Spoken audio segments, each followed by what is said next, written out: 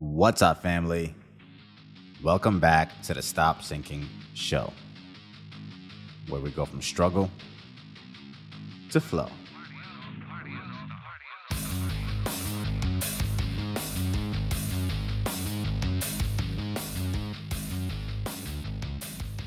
One of the things many of us humans are uncomfortable with, out of all the hundreds of things that we're uncomfortable with, one of the things that we're uncomfortable with a lot that shows up, we don't know how to do nothing and say nothing.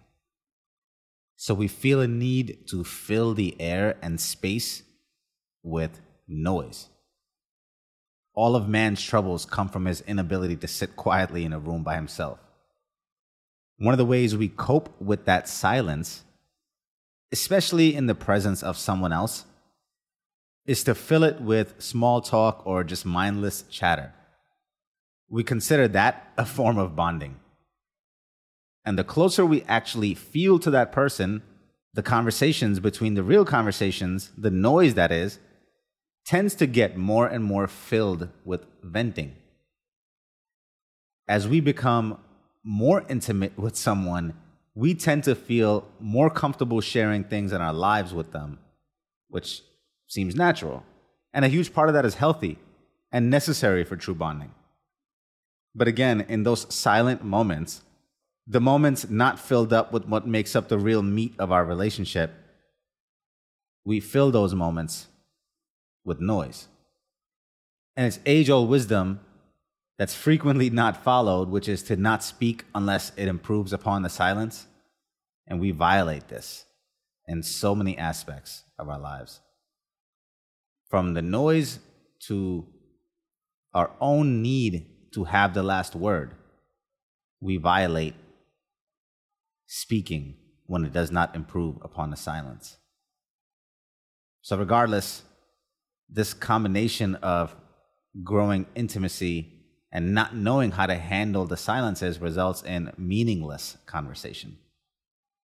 A lot of when not filled up with small talk or pop culture is filled up with casual complaining, venting, judging. Again, all these things that we confuse with real bonding. And the longer we continue that pattern with a specific person, the more likely we are to come back and make more of the bulk of our conversations now with that person as an outlet to complain and vent. That relationship starts to become an outlet for us. That's what we consider intimacy with a person. In a way, feeling and feigning bonding. But at what price? And on what basis? A deep one? Do both of you really think you're serving each other if all you do is serve as a place for each other to share each other's misery? Does that sound like an evolved relationship? Wouldn't one of you need to occasionally break that pattern with transcending wisdom that short circuits this humanness both of you express, that you're all stuck in, for that to really be a healthy relationship, a healthy conversation? One of you transcending that complaining with some wisdom? Okay, let's clearly talk about what I'm really saying here. Something I witness also in myself very much. There are many times, if given the audience, if having someone on the phone, for example, like a close friend, the emotions are magnified and put on display. Nothing like they would be if I was alone without an audience. Meaning, just the mere act of having them on the phone or being in their presence, I feel the need to narrate through what I am experiencing currently and feel a need to comment on it. And any frustrations I may encounter, for example, become magnified. And again, given the audience, I express it loudly, which then makes me subsequently feel it more, way more than I would had I not had the audience or a reason to express it in the first place. So in a clearer way to say it, if I didn't have them on the phone to act out the emotion to, I probably wouldn't have acted it out. or acted out a much dimmer version of it. Just the presence of an audience and the opportunity to explain or complain to them the circumstance by way of expression even if not just by words, by just acting out the frustration, makes us actually feel even more enchained to those circumstances than we would had we never had the audience to express it to in the first place. It's almost like our expression solidifies and edifies it. It validates it.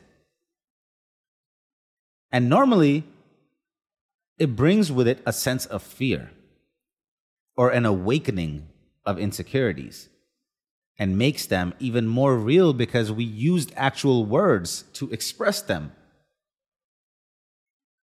If we didn't have someone to complain or vent to, maybe that insecurity or fear would have just been a passing thought that could have been dismissed. But because you had the other person on the phone, or because you've escalated in the pattern with a relationship with someone where both of you tend to fill the silences with complaining and venting or expressing things out loud that are just better left as passing thoughts, then you will experience more anxiety and fear and more apprehension towards those things than is necessary than you would if you just left it to yourself to deal with as the situation presents itself. If you didn't think about it preemptively and express it in venting. And honestly, it's hard to predict how you would spontaneously present yourself in any scenario. So to anticipate it, express it to someone, vent or complain about an upcoming ordeal to anyone may make it bigger than it needs to be. And then lock you into an idea of what and how you think you should be and how you should behave. And that could be different than how you would normally and organically come out and present yourself in that scenario. It's like premeditating an act. And many things in life are supposed to be left to our natural, unrehearsed selves. I'll give you an example of how this plays out for me. Maybe you can relate. I'll have a situation come up that's frustrating, or a person in that situation who becomes a roadblock, who's the source of that frustration. And a normal human being without an audience deals with thousands of these scenarios and these types of situations in their lives, right? And they're nothing out of the ordinary. You think about it, you worry about it, you get upset sometimes, but it all passes as you don't fixate on it in your thoughts. There's too much going on up there. It passes through your thoughts, but you don't get stuck on it. You have other things to think about. Now you're with your friends or on the phone with someone, and the bulk of your conversation revolves around catching up or your shared interest in something meaningful, the reason for why you got on the phone or why you got together in the first place. Most of that is fine and dandy. Now, depending on your level of intimacy with that person, you may or may not have any silences in the middle of our conversations at all. But eventually, if you are in each other's presence long enough, the conversation will decline if there was a value per minute meter. And slowly it ventures into the zone of, well, let me tell you about my life. And let me tell you about what my boss and my husband did. Or let me tell you about this situation and how this person is getting in the way of something I'm trying to do in this situation. And now I vocalize and verbalize things that were once just passing thoughts in my head. Or maybe I have this pattern and I just look for people to complain to. And I've said these things before just to somebody else. But now I've made them real and tangible. I made them known. I probably opened myself up to the opinions and feedback from someone else. So I made them tangible for someone else too. And now this thing that was just a frustration, worry, fear, or a doubt that was a passing thought or some emotion that was trying to prepare me now has a life of its own and has its own momentum.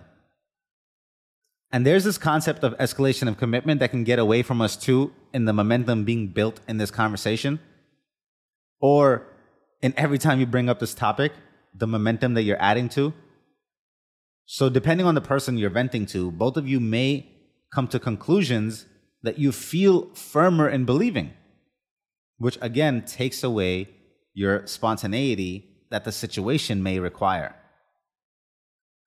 And when and if actually put in that situation, if you don't act or behave congruent to what commitment you had escalated in prior conversations, then you might feel like a fraud or a hypocrite, or you might force that reaction and it may not be natural and you may be the guy that overreacted because you made it much bigger in your head than it actually was. The venting disconnects you from being able to go into that situation and read it accurately because you're premeditating with limited information how you should or how you would react. And then you bring somebody else into that and both of you conspire together with that limited information. And it takes away your ability to be flexible in that situation when it presents itself. The reality is that we are almost always better left to leaving ourselves the room or giving ourselves the trust to show up as organically as possible in every situation, knowing that we will handle it as perfectly as we can in that moment, and to have zero regrets or measuring sticks outside of that. We are not meant to complain or rehearse ways in which we would act in a situation. And this is something that took me a long time to understand. I used to feel bad about myself because I thought I was going to express myself as angry as when I was complaining. But when confronted with the person and the reality of their interaction with me, I found myself being much softer. Which in the beginning, I used to think, well, am I just being fake? Like, am I only nice to their face because I'm being non-confrontational, which is something I'm not? And in my own thoughts, when I'm complaining to someone else, what I think is the real me, I'm much more aggressive. Why am I being fake then? And if I feel the anger and aggression inside towards that person that I have clearly expressed to someone else when complaining about that person, then I should have the guts to say it to their face the same way in that same tone. And sometimes I would find myself actually doing that, which confused me even more. How come only sometimes I actually do express the aggression the way it's been played in my head, and other times I completely soften up, and instead that aggression is nowhere to be found? And why those times specifically? What is the key to that? And if it wasn't a misread, like I said, because I was too escalated in my commitment and I came in hot and I didn't read the situation, if it wasn't me violating that, then why was I soft in some situations and actually matched the aggression that I had in my head to the one that I expressed when then I was face to face with that person? And then in a moment of honesty with myself, I realized the times I do express and pass on the unfiltered aggression, same as when venting about the person or the situation, is when the situation or person objectively deems it justified to be so. It's when I actually read the situation and that person actually deserves the same level of intensity that I had in my head anticipating it. And when I don't and soften up, it's because I actually see the human in front of me or the situation in front of me and realize I was completely wrong and misplaced in my aggression and the discontentment that I was expressing in my complaining with them. And then I check myself. And I'm almost always nicer to someone when I'm in front of them than the way I built it up in my head. because I'm disconnected from the humanity that they possess. It's like how we treat each other on the highway, how we treat each other's cars aggressively. If you truly connected to the son, mother, father driving behind that wheel and looked at them in their eyes, in line at the grocery store, at the doctor's office, would you really have the heart to be just as aggressive? It's the depersonalization of people through passive conversations that makes us more aggressive than we actually are, or makes us act in ways that are incongruent with our character because we don't see or recognize theirs. We step outside of our humanity when we fail to recognize someone else's. So really, all this problem would have just gone away if I didn't start out and commit myself to some emotion towards this situation or person out loud in complaining to another human being. If I had just left it as a passing thought, if I didn't have an audience, then I would have just showed up in that situation organically and never had built up misplaced aggression for those that didn't deserve it, and would have met those people and situations in their natural course and would have reacted with what was presented to me in that moment. No built up, premeditated burdens towards anything or anyone. Which, believe it or not, is a very hard thing for us to do as humans, to not premeditate emotions. We like to create scenarios and find reasons to complain for quite an evolutionary reason. We invent small problems when the real ones are too big to manage. We make mountains out of molehills as casual noise, just filling up dead spaces in conversations. We make small things big problems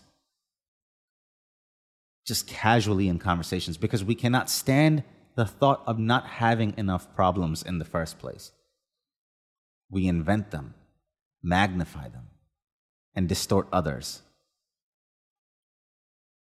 We need to find something broken, some reason to complain, something that offends us. What weakens us is feeling offended by the deeds and misdeeds of our fellow men. Our self-importance, though, requires that we spend most of our lives offended by someone, but it weakens us. But we find it and invent it and premeditate it in our head, and it takes us away from the power that we would bring to that situation organically, in the recognition of a human standing in front of us. We waste half of our life's potential energy on imagined problems, and we waste the other half filling up our friends' ears about these fictitious foes imagined in our heads. That indifference you can express indirectly when casually complaining will not carry over when in a direct interaction. The more you explore and spend time in the indirect expression of your indifference, the more of a stark shift and contrast you will feel when the actual scenario presents itself and you are left to your own devices and a human standing in front of you. Chances are you will lead with your care instead. Lead with your heart as soon as you look into their eyes and connect.